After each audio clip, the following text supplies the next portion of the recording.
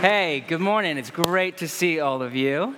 It is honestly so good to be here, especially in January. I'm from land of cold and rain, and it gets dark at 3 p.m., and so it's fantastic to be here. I have no idea why you're all wearing sweaters. I am so hot right now.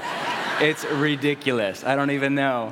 But it is so, I look forward to a visit to you guys for months at a time. I love your pastor, all of your leaders really, but in particular Dave has become such a great friend over the last few years. I love your city, and not to sound sappy, but I love you. And I really feel that God, I know that is sappy, sorry, but I really feel like God has put a love in my heart for you as a people. I love what God is stirring in you as a church, and obviously what you're sitting in is a move of God. And so I mean it when I say it is an honor to be here with you for the weekend. So thanks for the invite and the sunshine. It was fantastic.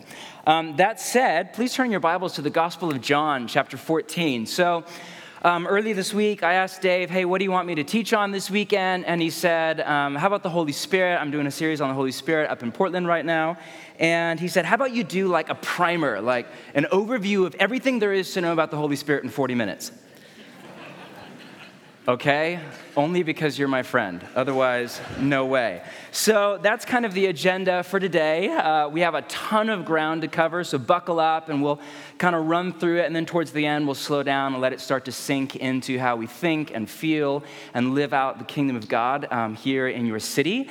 And this is basically 3 of my teachings kind of all cut down and smashed together. So hopefully it will come off okay. No promises. But last week was on Satan, so there's nowhere to go but up. Right? However bad this is, even if it doesn't work, at least it's not about Satan, all right? John chapter 14, if you have a Bible or a phone or whatever. Let me turn there really fast. And to start off, let's read the text. John chapter 14, verse 12 all the way down to 18. Here we go. Very truly I tell you, whoever believes in me will do the works I have been doing, and they will do even greater things than these, because I am going to the Father. And I will do whatever you ask in my name, so that the Father may be glorified in the Son. You may ask me to do anything in my name, and I will do it. If you love me, keep my commands. And I will ask the Father, and he will give you another advocate to help you and be with you forever, the Spirit of truth. The world cannot accept him because it neither sees him nor knows him, but you know him, for he lives with you and will be in you. I will not leave you as orphans. I will come to you. Okay, to start things off, how about a little Greek, okay? The New Testament, as the majority of you know, was originally written in Greek, and so what you have in front of you in your lap right now is a translation, and there's just 2 words I want to kind of jump into for just a minute. It's that phrase in 16, Jesus says, I will ask the Father, and he will give you another advocate. Now, that word another is allos in Greek, and there's actually 2 different words that you can translate another from Greek to English. One means another of a different kind, and then this word right here, allos, means another of the exact same kind, basically a duplicate. So this can be translated from Jesus' mouth, I will give you another one of me. But then the second half of that phrase is this word parakletos, and it's really slippery to translate from Greek into English. We think advocate is the best. It can be translated helper. That next line is to help you. It can actually be translated counselor, as in basically a legal advocate in a courtroom. And we think the best way to kind of wrap around it in English is this idea of advocate. So Jesus is essentially saying, hey, listen, I'm out of here. I'm a few days from now. This is right before the cross in John's telling of the story of Jesus. I'm about to head out to the Father's side, but don't worry, I will give you another one of me to come alongside you and help you and push and pull you and advocate for you to step into all that I have for you as my followers. And this is basically what Jesus is getting at. Now the question is, who is this another one of me, this advocate? And it's the Spirit. Now, Orthodox historic faith, if you know anything about the history of the church and the way of Jesus, has always said for millennia now that God exists in 3 persons, God the Father, God the Son, and God the Holy Spirit. Now, most of us get God the Father, right? He's in heaven. He's over the universe. Most of us get Jesus because we have Matthew, Mark, Luke, and John, these 4 first-century biographies of Jesus in the New Testament. And so we have story after story. Jesus was in a body, in flesh and blood. And so most of us kind of sort of get Jesus of Nazareth. But then when it comes to the Spirit, if we're honest, I think for a lot of us, at least in the American church, he's kind of a blank spot in our thinking about God, right? It's kind of like I get God the Father, I get the Son, but then when it comes to the Spirit, it's a little bit ambiguous, maybe even fuzzy. So I just want to get into that a little bit today and hopefully bring some clarity out of the text right here in the teaching of Jesus in front of you about who the Spirit is. Now, if you're taking notes, here's a good place to start.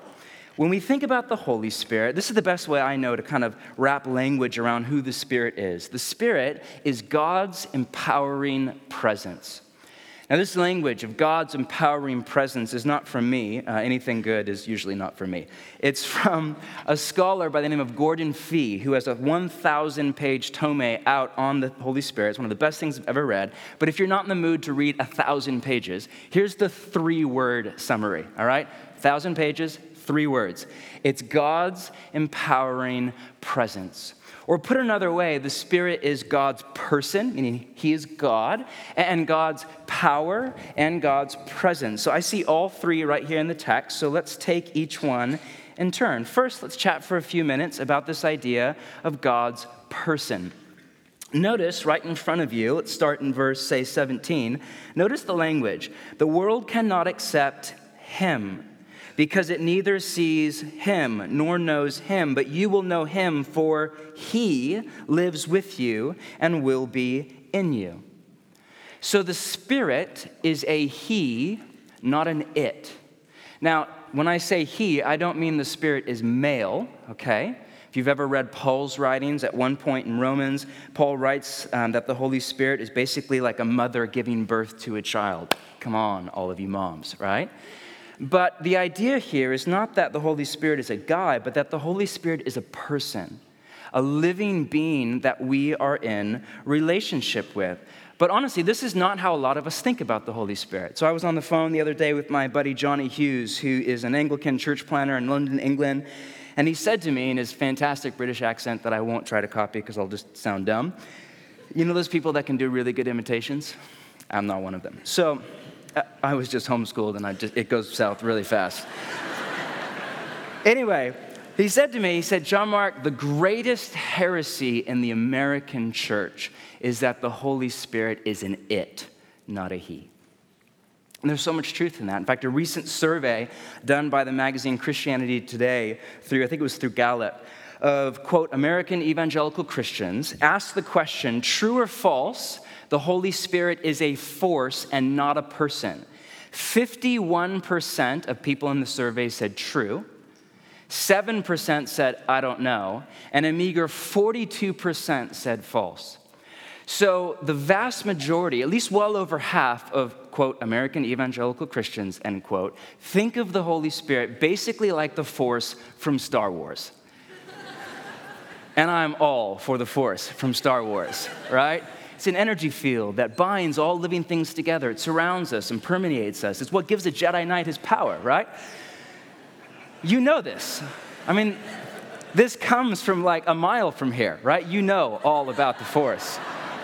I was at the Yoda fountain yesterday. Like, obviously, you are well-versed in the Force. So whether this line of thinking comes from Obi-Wan Kenobi or Oprah or 58% of American evangelical Christians, this honestly, I honest to God think that how most people in the U.S. think about the Holy Spirit is as the Force from Star Wars. So think of the Star Wars universe, right? You have like, most people kind of know about the Force, maybe they believe in it, maybe they're like Han Solo and they don't, or they're skeptical, just give me a blaster any day, or whatever. But, you know, most people have nothing to do with the Force. Then you just have a select few that are essentially the Jedi Knights, and their prophecy and healing the sick and casting out demons and miracles. And then every once in a while, you have that middle layer of like Force, like the Force is strong with this one, like early Luke Skywalker. You know, you're at church and somebody starts to pray or is up leading worship. Wow, the Force is strong. He's no Jedi. You're not a Jedi yet, but it's strong. That's honestly how I think a lot of people think about the Holy Spirit. But next slide. This is to think of the Holy, not that slide, never mind. This is to think of the Holy Spirit as a power that we wield rather than as a person that we are in relationship with. And yes, the Spirit has power. We'll talk about that in a minute. But first and foremost, he is not a force or an abstract kind of power out there in the universe. He is a person that we're in relationship with. I think of Paul's writings later in the New Testament. At one point he writes, "Do not grieve the Holy Spirit." You can't grieve a force. You can't grieve a power, but you can grieve somebody that you are in relationship with. At another spot, he writes, "Since we live by the Spirit," this is in his letter to the Galatians, "since we live by the Spirit, let us keep in step or walk in step with the Spirit." So we can walk ahead of the Spirit, or we can fall behind the Spirit, or we can get off track and separated and at a distance and maybe even out of earshot from the Holy Spirit, or we can walk side by side, hand in hand, with the right cadence, with the right pace, in tune with the Holy Spirit. All that to say, the Spirit is a person. So first thing you need to know, that we are in relationship with 24/7. Secondly, if you're taking notes, God's empowering presence. So the Spirit is also God's power. In 12, if you back up to the beginning of Jesus' teaching, "Very truly I tell you," which is basically Jesus for, I really mean this next part, listen closely, "whoever believes in me." So how many of you believe in Jesus? Yeah, not just that he was like real and he actually was here, that's basically historical fact, but that he was more than just a rabbi, that he was a Messiah, maybe that he was even more than a Messiah, not maybe, that he was more than a Messiah, that he was the embodiment of God himself. So all right, all of you who fall into that category, which is, I'm guessing, the vast majority of you, anyone who believes in me will do the works that I have been doing. Now, what has Jesus been doing so far in this story? Miracles. Healing the sick, casting out demons, prophecy, raising the dead at one point. I mean, miraculous story after story after story. In fact, he goes on to say, "And you will do even greater things than these, than what I've been up to, because I'm going to my Father." Now, there's all sorts of debate about what in the world Jesus means here by greater. I mean, you just finished raising Lazarus from the dead. Is he saying, like, that's nothing, you're going to one-up that?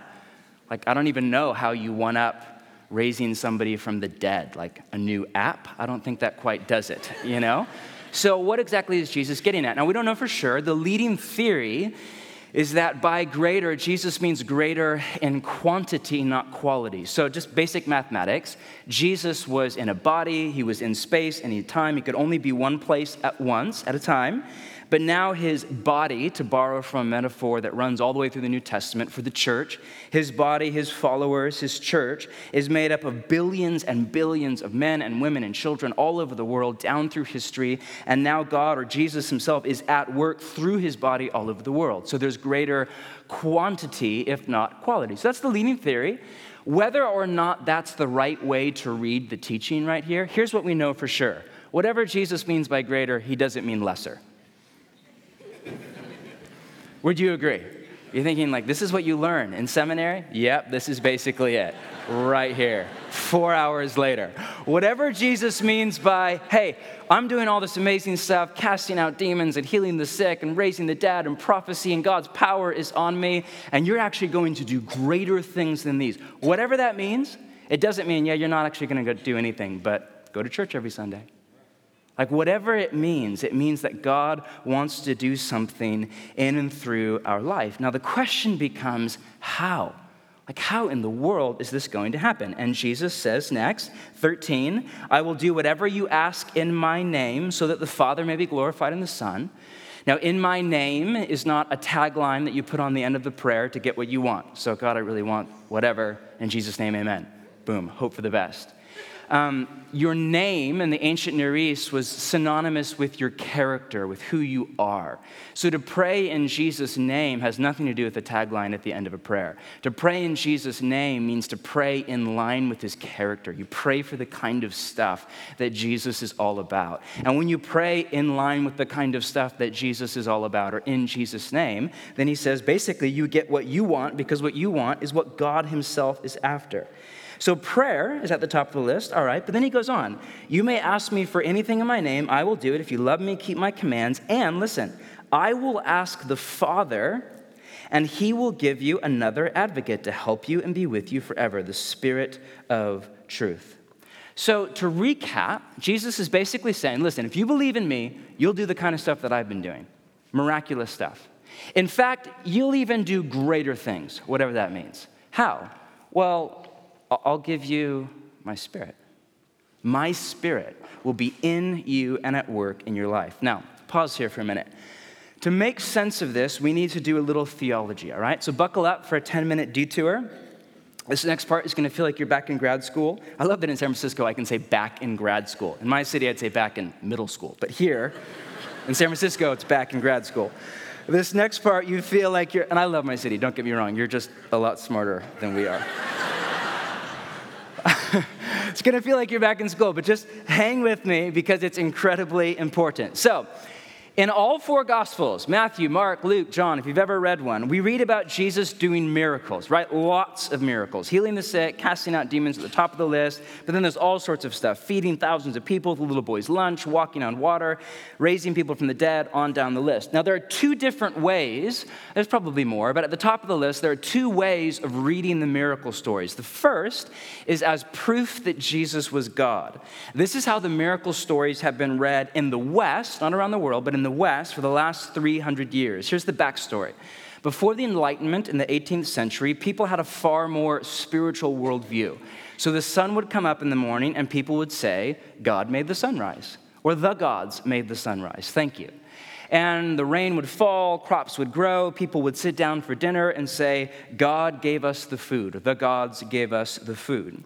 But after the Enlightenment, people said, wait a minute, now we know there are all sorts of scientific laws and principles that make sense of the cosmos. The sun rises because the earth is round, not flat, and it spins on its axis at 23.5 degrees at a speed of 18.5 miles per second, and it goes around the sun once every 365 days. That's why the sun rises. Now, this gave birth, as we all know, to a far more secular worldview. So out of the Enlightenment was born the language of natural and supernatural, which was never really used prior to then.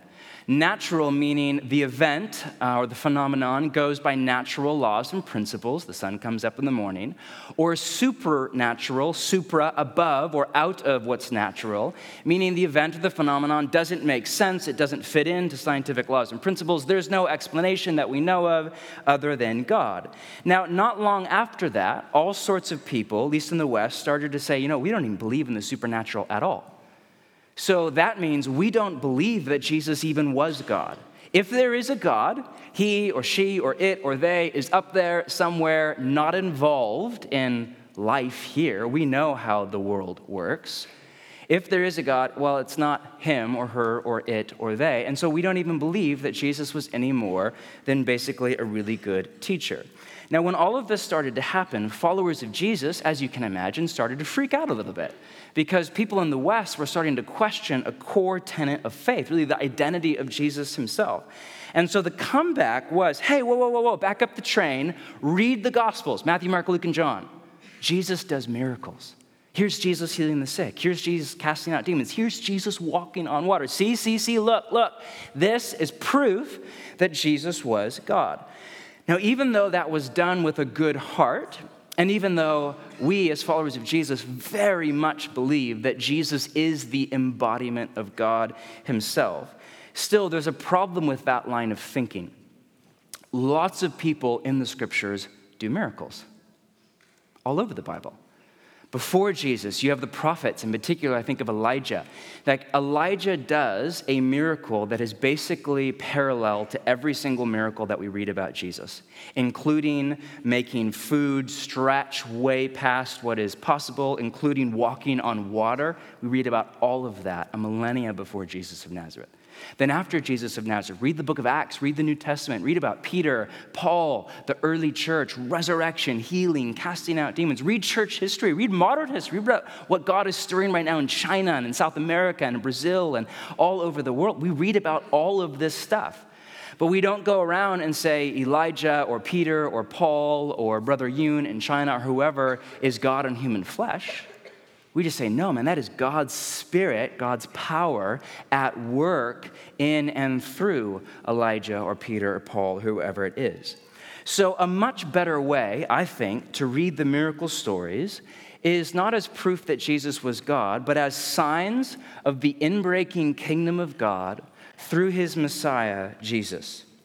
So when the prophets, if you've ever read what's now called the Old Testament, when Isaiah or Jeremiah write about the kingdom of God, which for them was hundreds of years in the future on the horizon, they over and over again write that in the kingdom of God, the blind will see, the lame will walk, and the oppressed will go free. And so what do we read about Jesus doing over and over and over again? Healing blind people, healing lame or cripple or handicapped people, and setting people free from demonic power over and over. Now, for years, I grew up in the church, so for years I read these stories, and there's a lot of them. I mean, a lot, right? I read these stories and basically thought the point was that Jesus was nice. It's kind of like that 90s bumper sticker. Remember that? Practice random acts of kindness. Remember that from back? No? I just dated myself. Sorry. It was a thing, like pre-hybrid. It was a thing back in the day, all right? It was like the old coexist bumper sticker. So that, do you have that down here? Yes? Okay, all right, just making sure. We have a lot of hippies in my city. I know you have a lot here, but we have more, trust me. So all that to say, and that's kind of how I read it. Like, this is just Jesus doing nice stuff, as if that's the point. Like, random acts of kindness. Awesome, Jesus, you're really nice. And while I have no doubt that Jesus was nice, I don't think that's the point. I think the point is, man, this is what the kingdom of God was always supposed to look like. Blind people start to see, lame people start to walk, oppressed people are set free. So when Jesus does miracles and you read a story, it's not so much proof that Jesus was God, although there's a little bit of truth in that, because Jesus did very much, contrary to what a lot of people think, make the claim that he was the embodiment of Israel's God in flesh and blood. There's no way around that. That's why he was put to death for blasphemy, right? So the miracles are, in a sense, Yahweh's validation, his yes to what Jesus was teaching. Like, yes, this is true. Yes, this is my son. Yes, I'm at work in and through really as Jesus of Nazareth. There's a little bit of truth in that. But I think the better way to read it is not proof that Jesus was God or proof that Jesus was nice, but rather as signs that the kingdom of God is at long last here and Jesus is the king of it. Now, stay with me, a few more minutes. This begs the question, okay then, if that's true, how does Jesus do miracles? And I would argue, and there's a ton of scholarship here, that the answer is not because he's God, but rather in the power of the Spirit. Now listen, when God became a human being in Jesus, he set aside his God powers in order to become a real, true human being, which is not how a lot of us think of Jesus. A lot of us think of basically Jesus as God with clothes on, or kind of God is like masquerading as a human being. When reality, Orthodox historic faith has always been that Jesus is the embodiment of God. So he's both human being and he's God at work. So for example, God, and this is a little bit of technical jargon, so spare me here, but God is omnipresent. That's a fancy way of saying he's all places at once. There is nowhere that God is not. Is Jesus omnipresent? It's not a trick question. Is Jesus omnipresent? No, he's a human being. He's in a body in space and in time, okay? So, wow, that's interesting.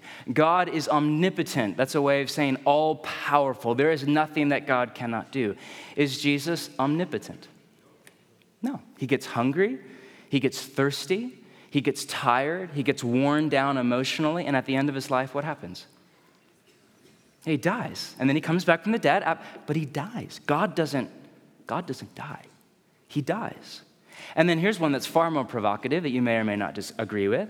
But God is omniscient, meaning he's all-knowing. There's nothing that God does not know. Is Jesus omniscient? Depends who you ask. I would actually argue that no, he's not.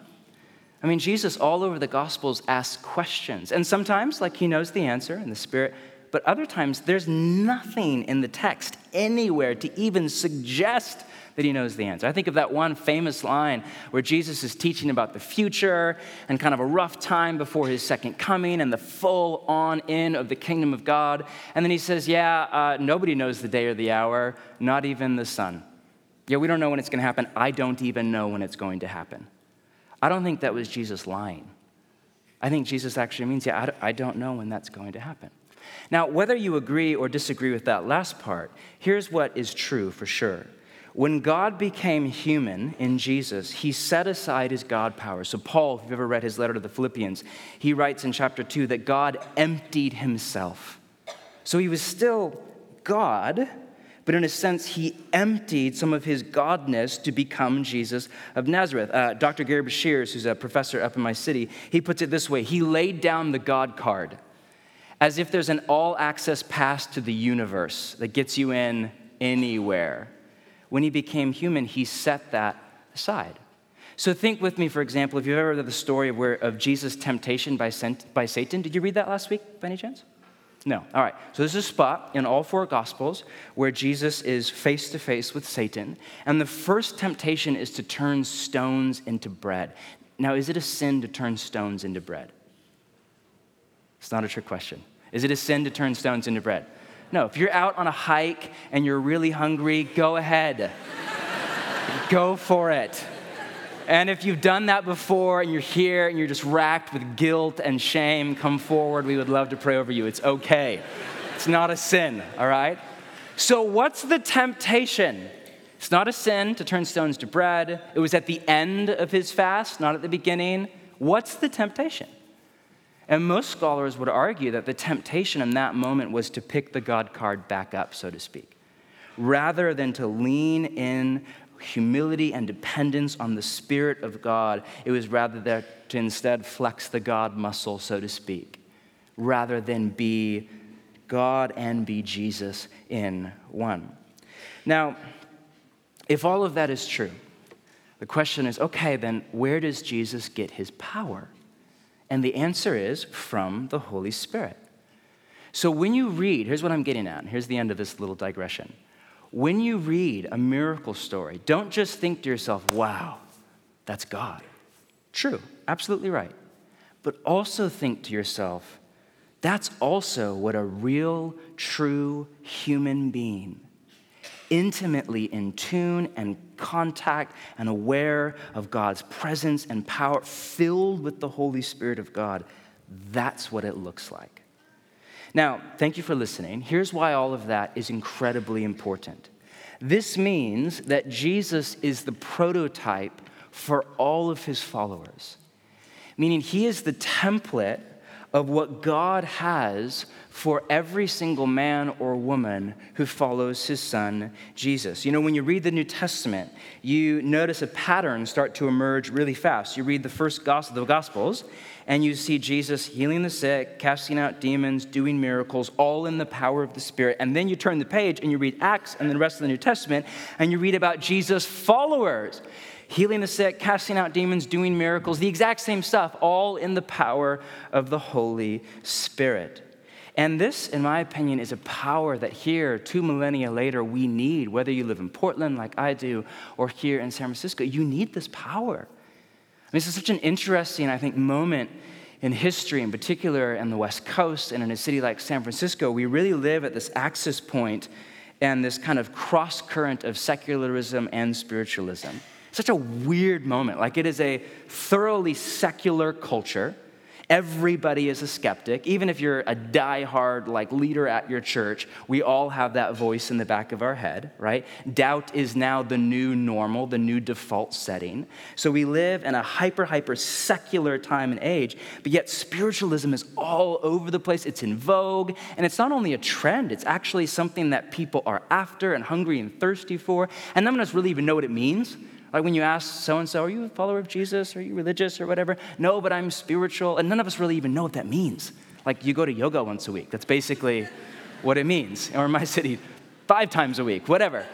So But we live at this fascinating like cross current of secularism and spiritualism, and then the up and down draft of socioeconomic kind of disparity, which is wider and wider, in particular in a city. I mean, we went on a walk yesterday, Dave and I, and it's so fascinating in the city. You walk past a $4 million house that's like 500 square feet, and then, which is awesome, by the way. And then right in front of it is somebody who's homeless or poor or demonized or mentally unstable. And you just have this axis point.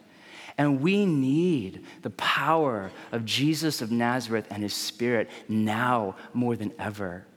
We need not just to read about stories of freedom from demonic power and healing of illness and sickness and disease, whether it's physical or mental or emotional or spiritual or all of the above. We need to actually see it and taste it and touch it, experience it. We need the power of God's Spirit now, I think, more than ever. So, God's empowering presence, God's person, God's power, and then finally, before we wrap up, is this idea of the Spirit as God's presence. So interesting, in the beginning of Jesus' teaching here, he says in 12, I am going to the Father. I'm about to head out. But in the end, in 17, he says, in 18, I will not leave you as orphans. I will come to you. That's a little bit confusing. So 1 second he says, bye, I'm leaving. And then 2 sentences later, yeah, don't worry, I'm with you always. I'll never leave you. I'm with you. Like, how can Jesus be gone with the Father in heaven? And we actually believe that Jesus is still in a body right now. And at the same time, here, now, on earth, with you and me. And the answer is by the Spirit. The Spirit of God the Father, the Spirit of God the Son. In fact, usually in the church, we talk about how Jesus is here with us, and there's truth in that, for sure. But technically, Jesus is with the Father in heaven. It's the Holy Spirit that is here with us on earth as we gather Sunday after Sunday and all week long. Now, this makes sense, because if you know the story of the Bible, stretching from Genesis all the way to Revelation, really, I would argue it's a story about God's desire to be with his people. So in the Garden of Eden, the first 2 chapters of the Bible, God is literally with Adam and Eve in Eden. We read this line, walking in the cool of the day. And then in the last 2 chapters of the Bible, at the end of the Revelation, the prophet John writes about the future and kind of the reunion of heaven and earth, no longer separate, but one. We read this line, quote, look, God's dwelling place is now among the people. He will dwell with them. They will be his people, and God himself will be with them and be their God. And in between, humanity, in Genesis chapter 3, if you know that story, is separated from God. Heaven is separated from earth, all because of sin. And I would argue that the rest of the Bible, which is basically all but 4 chapters, is a story about the living God's relentless, implacable, unstoppable desire to be with his people again. So this is one way of summarizing the story of the Bible in 1 minute. First, God comes on Mount Sinai in this cloud of thunder and lightning and smoke and a voice from the top of the mountain with Christian Bale. Then, God comes closer in the tabernacle in the desert, then even closer in the temple in Jerusalem, then even closer in Jesus. Next week, and Dave, I promise I'm not going to give away your teaching, but here I'm going to give away part of your teaching. Next week, in John chapter 1, you read that God became human and made his dwelling among us. That word dwelling is the exact same word for tabernacle. God made his tabernacle or his tent or his temple among us as Jesus of Nazareth. And then in the New Testament, you get to Paul's writings, and we read that the church is the, quote, temple of the Holy Spirit. So when you gather together, this right here, not the building, not the stage, you are a temple for God's power and presence, God's Spirit here. And then we read later, even closer, that your body is the temple of the Holy Spirit. So from Sinai to tabernacle to temple to Jesus to church to your body, what you're in and you inhabit and is a part of you. This is the story of the Bible. Closer and closer and closer, a God that wants to be with his people. So we worship a God who's not far off or distant or uninvolved or aloof or deistic, even if it might feel that way at times. But we actually worship a God who is not only right here, right now, with us, so close that he's in our body like the oxygen in our lungs. We worship a God whose driving passion is to be with his people. Now, to wrap up, my prayer for you as a church is that you would have more of the Holy Spirit, more of God's empowering presence, more of God's power at work in you on the weekend and then all week long in community and around the city, your job, your park, your coffee shop, wherever you go and do life. You'd have more of the presence of God, more of a sense of God's voice over you. At Bridgetown, the church that I lead up in Portland, we, over the last few years, have been on this journey to more and more of the Holy Spirit. And it basically we just started by saying, Holy Spirit, we want more of you. We believe in you. We always have. We believe in all the stuff that we read about in the New Testament, but we don't really practice it all that much or live into it or embody it. And so we just started praying, Holy Spirit, we want more of you. And I remember a while back, one of our leaders came up to me, sharp, educated guy, but from kind of a conservative, have you heard that joke, God the Father, God the Son, God the Holy Bible? No, it's really dumb, but kind of that kind of but there's truth in it, sadly, that kind of a background. And he wasn't antagonistic, but he had a great question. He basically said, listen, I don't get it. You keep praying for more of the Holy Spirit. I already have the Holy Spirit. How can I have more of something that I already have? That's a great question. And the answer, as I see it, is the question itself is doomed from the start. Because that is to think of the Holy Spirit as a thing, as a theology, as a doctrine that you do or do not have when you become a follower of Jesus, rather than as a person that you grow in relationship with. For example, and this is a little bit cheesy, but my first kiss with my wife, not to gross you out, but my wife and I started to date really young, and for all sorts of reasons, we made the decision to not kiss on the lips until we got engaged. Not because we think it's wrong or any stupid, but just because she's Latin and she just couldn't, it was just too much for her, So, she's not here, so I can say that, all right? So anyway, we date, we're really young, okay? So we date, and finally, I propose. Christmas Eve, late at night on this hill overlooking the city, get down on one knee, the whole Tammy made the Lourdes Jauregui, will you marry me, the whole bit, right? Of course she says yes, obviously. And then I said, first words out of my mouth, you know what that means, don't you? So, not to I don't need to explain it all, but we just go for it. I mean, all in, end of the movie kiss, right? And it was horrible. Worst kiss ever in the history of bad kisses, right? We bang our teeth together, and I'm 6'2", and she's 5'1". It was just bad. It was just worst kiss ever.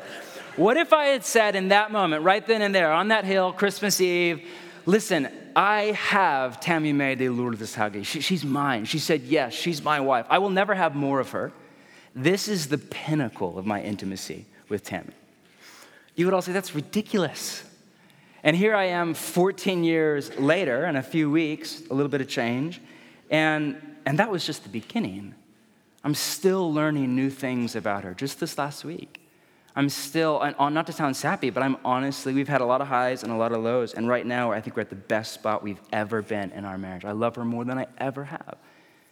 And we're still learning to live in openness and vulnerability and that Genesis 2 line, naked and unashamed with each other.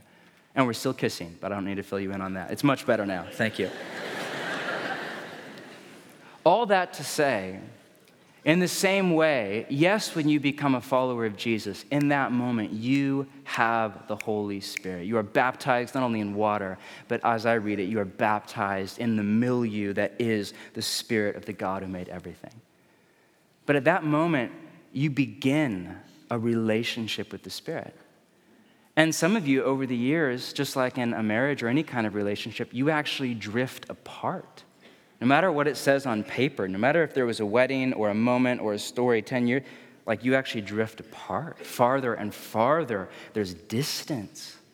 And then others of you grow in your relationship, in your intimacy, in your knowledge of each other, and kind of what in the church we call mutual submission, which is, no, what's best for you? No, what's best for you? No, what's really best for you? And it's this beautiful back and forth dance. This is what God is getting after for his people.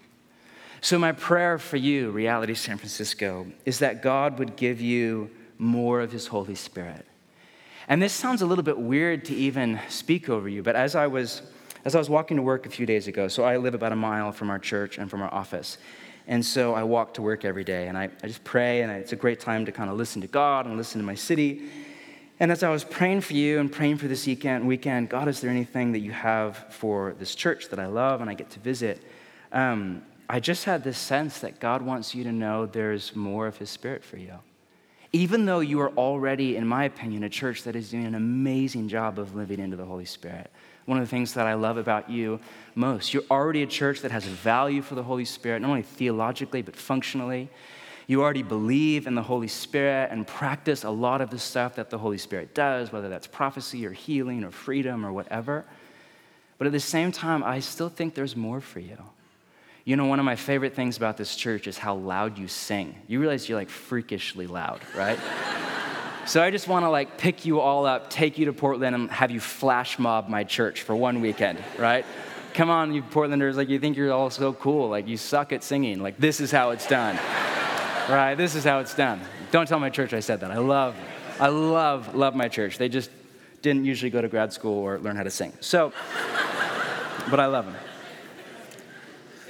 So I love that. And I love that because Jesus said out of the abundance, is one of my favorite lines in Jesus' teachings, out of the abundance of the heart, the mouth speaks. So what comes out of your mouth is this kind of bubbling over of what God is doing at work in you. So when you sing loud, to me, it's not just, it's kind of how people are down here.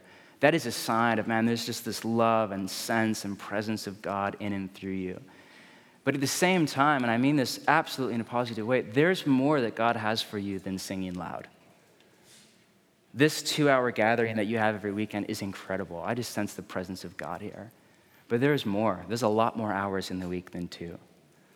What you are living into in community all week long, all over the city, is amazing. But God wants to do even more. And I just feel like God has you on that journey. He's leading you forward as a church. He's leading you deeper into the waters of his Holy Spirit. And all I want to say is, man, I can't wait to see what happens in your future. If this much amazing stuff has already gone down, who knows what's coming? And so may you open up all of your life to the Holy Spirit. If there's fear, if there's anxiety, if there's skepticism, may you work through that and let it go. If there's kind of a closed hand, I want control over my life, my church, may you come under the life of God. If there's an obstacle, an obstruction between you and your relationship with the Holy Spirit, may you, in collusion with the Spirit of God, smash it to pieces right here and right now. And may God give you more of his Holy Spirit. Let's pray. Let's pray. Would you just stand with me maybe? Clear off your lap and...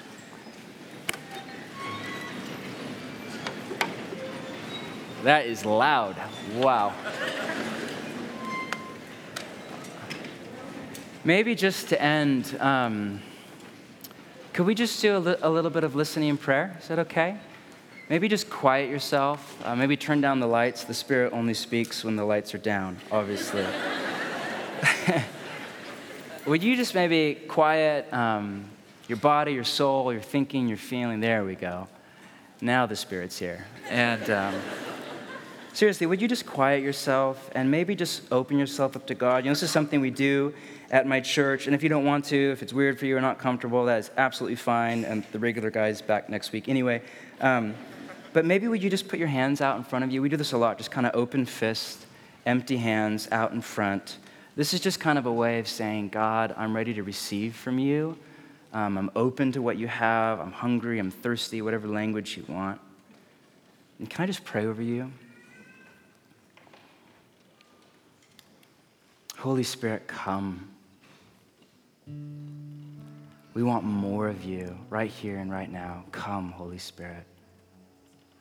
The language was used early tonight or this morning of fall. Would you fall on your people? Like the rain, they rarely get down here. Would you fall? Would you come?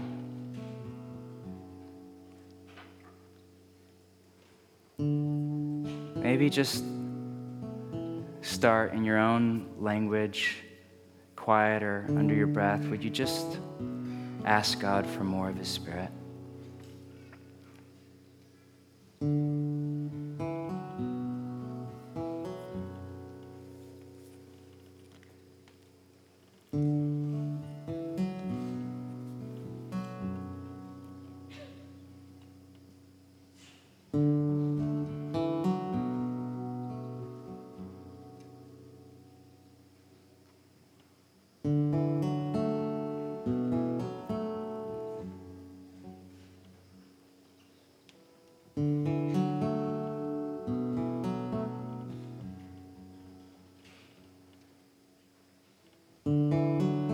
And now maybe would you just ask God if there's anything standing in the way between you and your relationship with the Holy Spirit?